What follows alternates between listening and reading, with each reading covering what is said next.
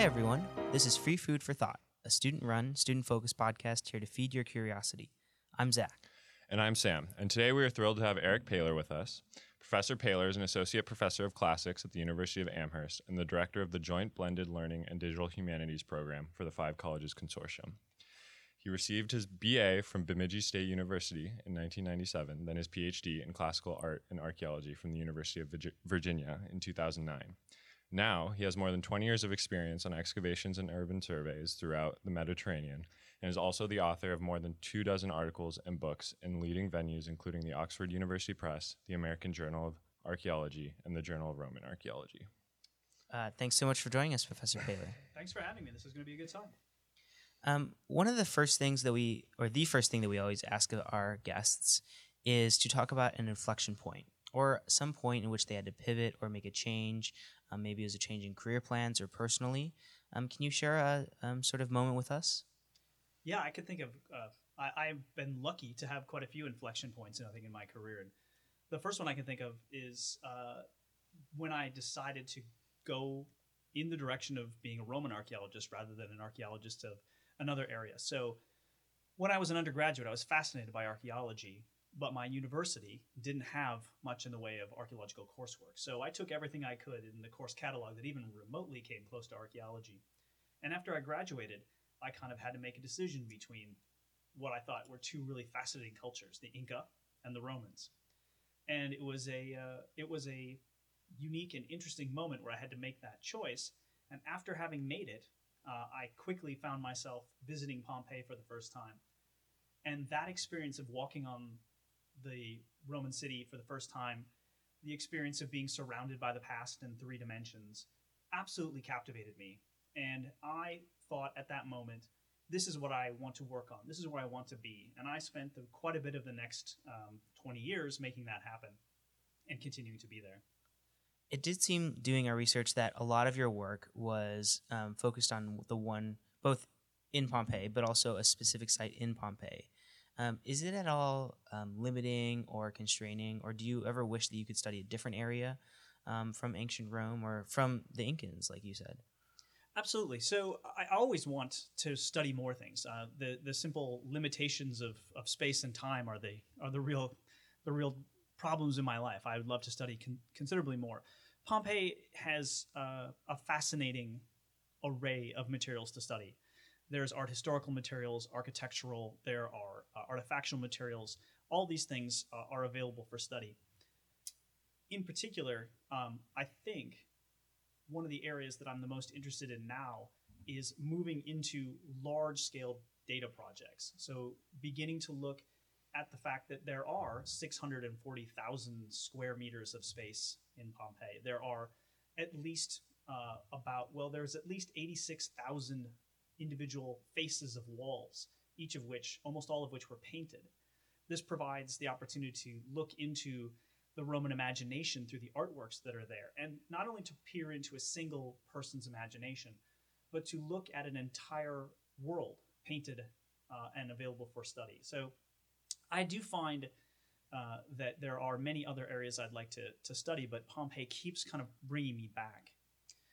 I'd say one other thing about the site, which is having spent a lot of time there, and I mean a lot of time. I've spent more than 2.5 calendar years in the city, more than some of the places I've lived in the modern world.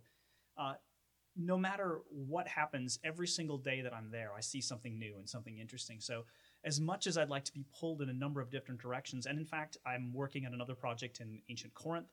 I'm working and starting a new project on a site called Tharos in Sardinia this coming summer. Both of those are new projects.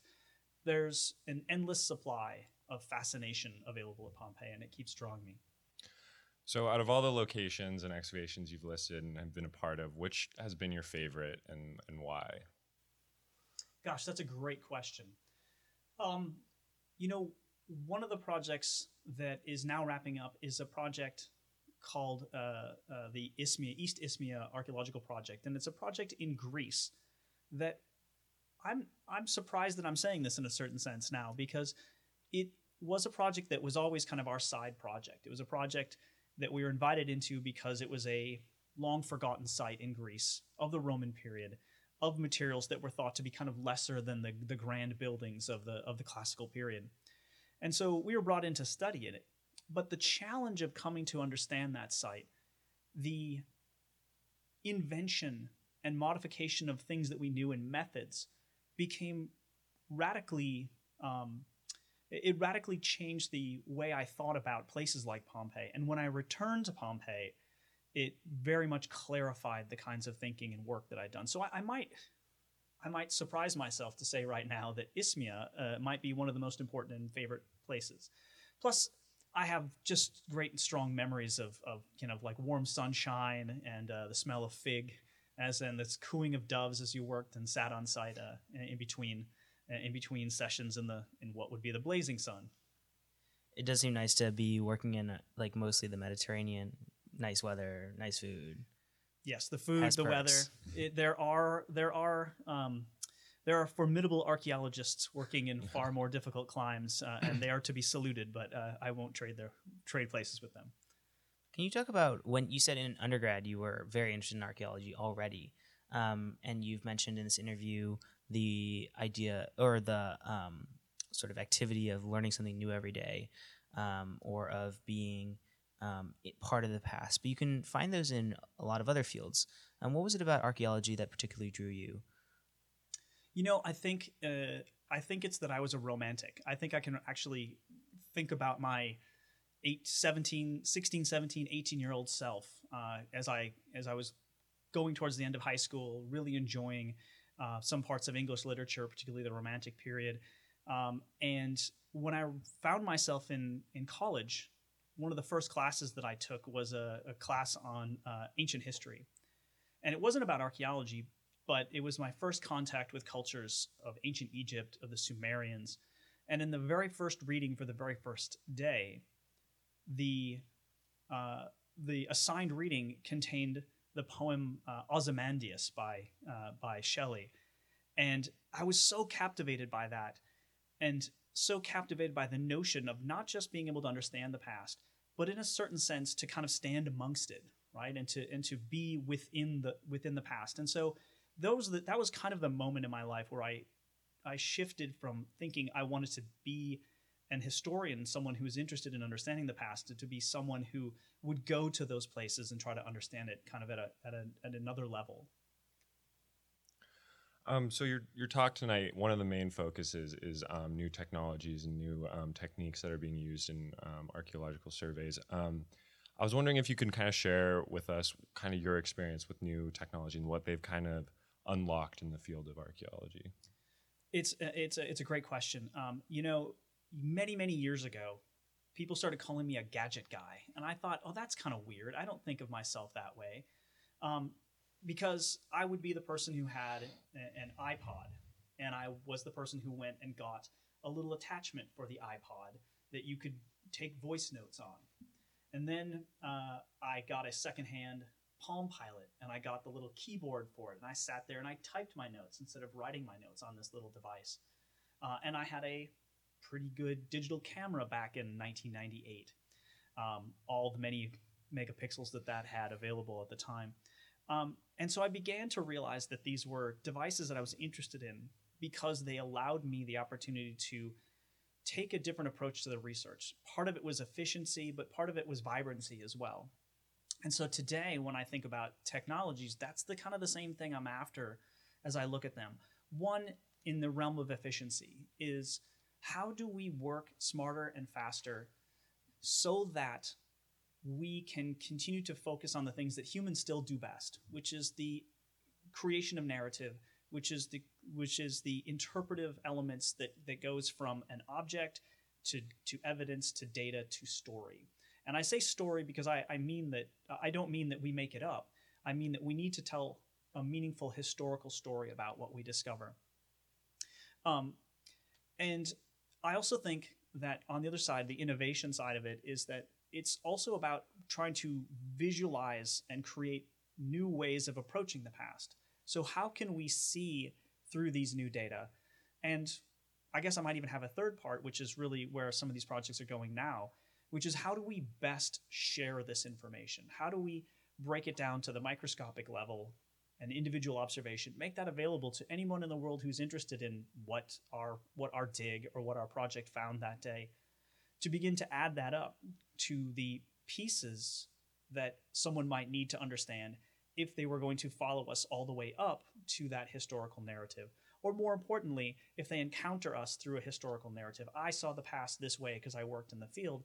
It might be more important to follow us back down towards the individual observation so they can know what that one rock or what that one pottery sherd means to this whole structure, right? It's very hard for people to imagine how one sherd, or really hundreds or thousands of sherds, how that adds up to something important about history. And so building in the digital constructs that allow people to follow us all the way up and down that scale is pretty important, and making sure that's available.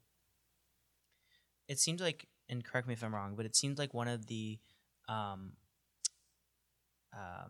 privileges maybe that the new technologies allow you is to be a little bit more granular in your research in terms of getting more data or getting having more discoveries in the same geographical or physical space. Have the new digital tools helped you change the goals of your research, or have the goals remained the same but the capacities are now greater? Wow, good question. So it's as people say today, yes and, right? So it is both the fact that granularity has led to an intensification, and that means that we dig smaller trenches over more time and get more out of it. But it is also the case, particularly because we now link data sets together and find this availability, that we're able to kind of amplify and bring them together and make larger arguments because there's more available. So at the same time that we're not uncovering huge swaths of cities the way that we were in the 19th and early 20th century, what we are able to do today, both in terms of what we do with intensifying work today and in what's called legacy data analysis, where you go back and you look at an old storeroom or an old notebook and you begin to extract that information, piecing that all together now allows us to add more. So it's, as I say, it's that yes and answer for technology. Do you ever have too much data? All the time. Yeah, the intermediating structures in analysis are hugely important. And what I mean by that is no human can deal with the 250,000 objects that came out of the last excavation I was a part of. So what you need is classification systems. You need visualization structures. You need to have ways in which those data become meaningful as part of something that reflects human activity, so that then you can tell a story that relates to how human beings lived in the past rather than how data flowed from a trench into a table, into a database, and then onto a page, right? So yeah, that's definitely a key portion these days. So you've talked a lot about kind of the storytelling aspect of archaeology, and I was just curious if you could kind of walk us through the process of first acquiring all this data and then transitioning from that to a story. Yeah, it's something that I'm actually just been writing about, because one of the things that's happened is my PhD advisor is now retiring, and in preparation for that and in honor of him, we have a volume that's going to come out in his honor, and hopefully he doesn't hear this yet. Next week he'll know. But in doing so, one of the things that I wanted to do was trace his impact on a particular method that I've become invested in. And in that research, it's quite clear that we don't teach each other very clearly, at least at the discipline level, how you take an individual observation and how you add it to another and to another and to another, and then begin to tell that story. I guess I'll repeat myself in a sense to say that my belief now is that we spend more time on the middle step, on that intermediating structure, so that becomes an object that's understandable and that is something that allows people to kind of trace back to the data and then up to the story. Now, the intermediating structure to the story, that's almost an unlinkable connection, meaning it is a thing that a human being, by virtue of experience, training, and in some cases intuition, makes the leap between the data and the story. I was very much moved as an undergraduate to read a book that in the introduction talked about what this historian called the historical imagination, which is that connective tissue between the facts and what happened. And that in every case, no matter what, it is human imagination that makes that leap. Now, we believe, and I believe, that the people who dedicate their lives to understanding the past and putting their imagination as close to the reality that other people lived allows for those imagined relationships to be as, and I'm doing air quotes here, as true as they can be. They're as realistic, they're as meaningful, they're as positive as they can be, while still remembering that they are one human's imagined version of a past based on the best available information that we have. But that very same faith in data puts people on the moon. So I think we can have some faith that the things that transpired in the past have a similar relationship to reality. It seemed also that you were one of the founders of a lot of these digital techniques, and you said in your personal life you were certainly an early adopter of a lot of technology. Have you had experience as sort of a pioneer in the field of using digital techniques for archaeology? And if so, what was that experience like? I guess I want to shy away from the notion that I'm an inventor.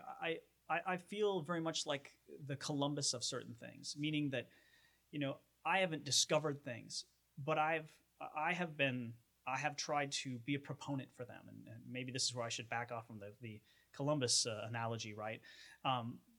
But I feel that there are many people whose shoulders I've stood on, who've invented things, whose ideas have percolated into my mind, and if I can take credit for anything, it is taking other people's ideas and putting them into novel relationships to themselves. What is it like to do those things? It's exhilarating. It's really interesting to have a moment where you realize that one thing and another thing together creates a unique synergy. I remember very distinctly thinking about a project that eventually became an online platform called the Pompeii Bibliography and Mapping Project. And that moment was when I realized that these two things that the Pompeianists of the world need. They need a catalog of the more than 23,000 references to Pompeii, and they need good mapping data. When I realized that I could say, hey, you know what? These sources, they talk about these spaces. And if I can add the sources to the spaces, I can use digital technologies to cut through and sort both of them. So I could use a map to sort through a bibliography. And that spatial reference is something you can't do in a library catalog right now, but it would be a really meaningful way for scholars and students and the lay public of interest to find interesting relationships and interesting information about Pompeii, and to get to the information they want, and to sort away from the things that stand between them and that answer. So you talk about Pompeii, and I was just curious about how kind of the uniquely preserved nature of Pompeii has made it, has kind of distinguished it from other projects you've been a part of. Yeah, it is a concept I call detail over distance. Many, many places in the world, you can dig a trench. It's going to be 2 meters by 2 meters square. You go down and you happen upon a unique moment of preservation where you have this kind of still life of the past available for you to study. And that happens around the world. I mean, that's a lucky and fortunate thing. But what Pompeii has is that 2 square meters, or that 4 square meters, at scale, right? There is 640,000 square meters of that. And what that means is that individual observations come at scale, and they can be scaled up. I'll use the example of my research on traffic. One of the things that Pompeii does is it allows for someone like me to come along, and we talked about pioneering. This is one of those things I just can't believe someone hasn't. I'm just so surprised that no one published it before. For 250 years, people have come to Pompeii and walked around the cities, and they've seen, no doubt, large scrapes on the sidewalks, and these stepping stones, they must have seen and must have understood, particularly people who lived in the age of horse-drawn carriages, the relationship between the wheels and the architectures of the street. But no one put that clear observation together with the hundreds of observations that surround the city. So this is what makes Pompeii unique, that it doesn't just preserve the evidence of which way a cart was going at one corner in one part of the city. It preserves that at almost every single street corner in the city.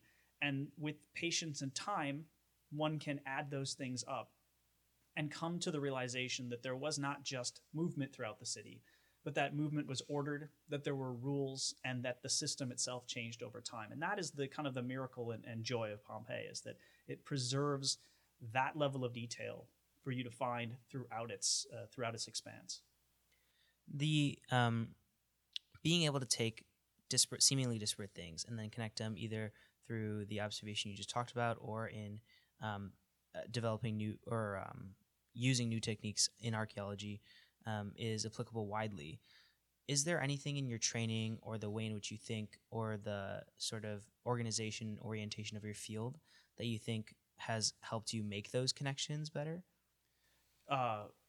Counterintuitively, as someone who works in a department of classics, I can't, because of the undergraduate education I received, which was great from my perspective. It did not give me training in the ancient languages, and what that meant is that my relationship to the classical past was filtered through a different set of sieves than other people, and as much as it produced a huge feeling of imposter syndrome for close to 2 decades, it also provided me the opportunity to not know questions that other people were trying to answer. It allowed me to discover questions that were unique and interesting to me because I didn't have someone else's perspective in the way. And so as much as it felt like a failing of my education, I've come to believe that it was actually an opportunity that I was given. It was a gift. And as someone who's had so much success and experience in the field of archaeology and Greco-Roman history, and I was just curious if you had any tips for students who are also passionate or curious about that subject. Sure. A couple of things. I mean, there are things that are true but are tropes, right? And so I'll start with those. The first one is that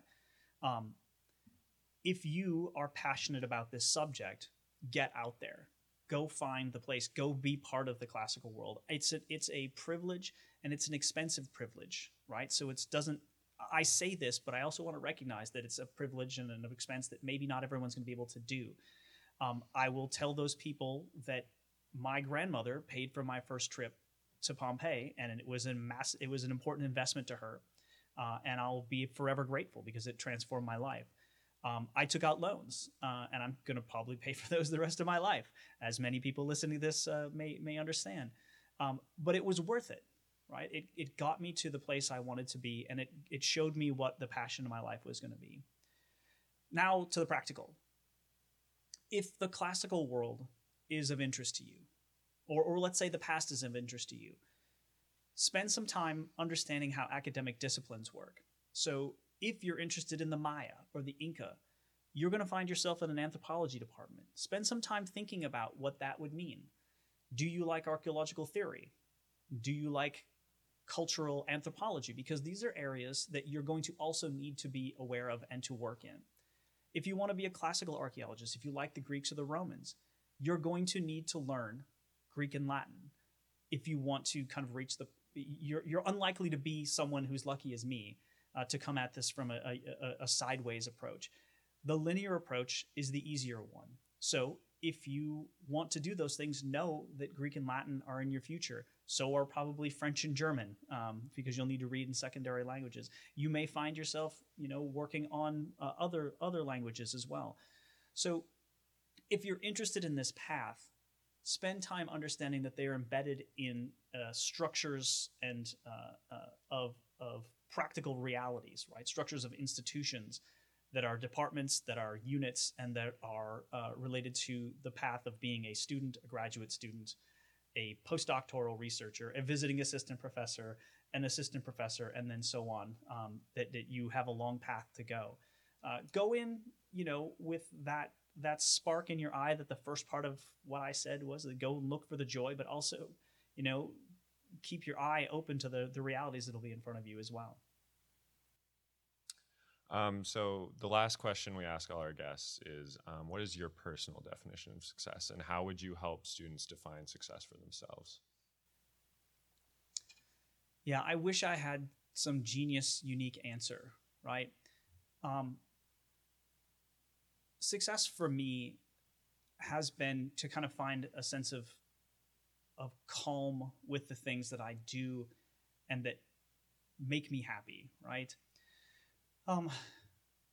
Like I said, I don't want to be too cliche about it, but my success, I can say it that way. My success is that I wake up at 4:30 in the morning, I make a pot of coffee, and I'm excited to dive into the classical world. I'm excited that my life allows me to spend a huge amount of time imagining life in the past, and the other parts of it to be invested in the past, whether that is on site at an archaeological site, whether it is reading about it, whether it is in conversation with colleagues, or whether it is interacting with students and challenging them and them challenging me to come to that realization. How to get there? It unfortunately is not a process that is a set of steps. It is unfortunately not a process that is even kind of beyond the individual. In many, many ways, defining success for yourself is becoming comfortable with the choices you make and why you've made them. I might define it in the opposite way. I've often said, what do I regret? And there are very few things I regret, because there are very few things that I would change about my life. A regret means that I would change something that had happened in the past to change it to be a different way. And that doesn't mean there weren't mistakes, and that doesn't mean I'm not making them now, but it does mean that I like the direction my life has taken, and that's what success is for me, to live with the joy and the recognition that their failings don't have to be regrets. Well, unfortunately, that's all the time we have today, but thank you very much, Dr. Paylor. And to all our listeners out there, remember to stay hungry.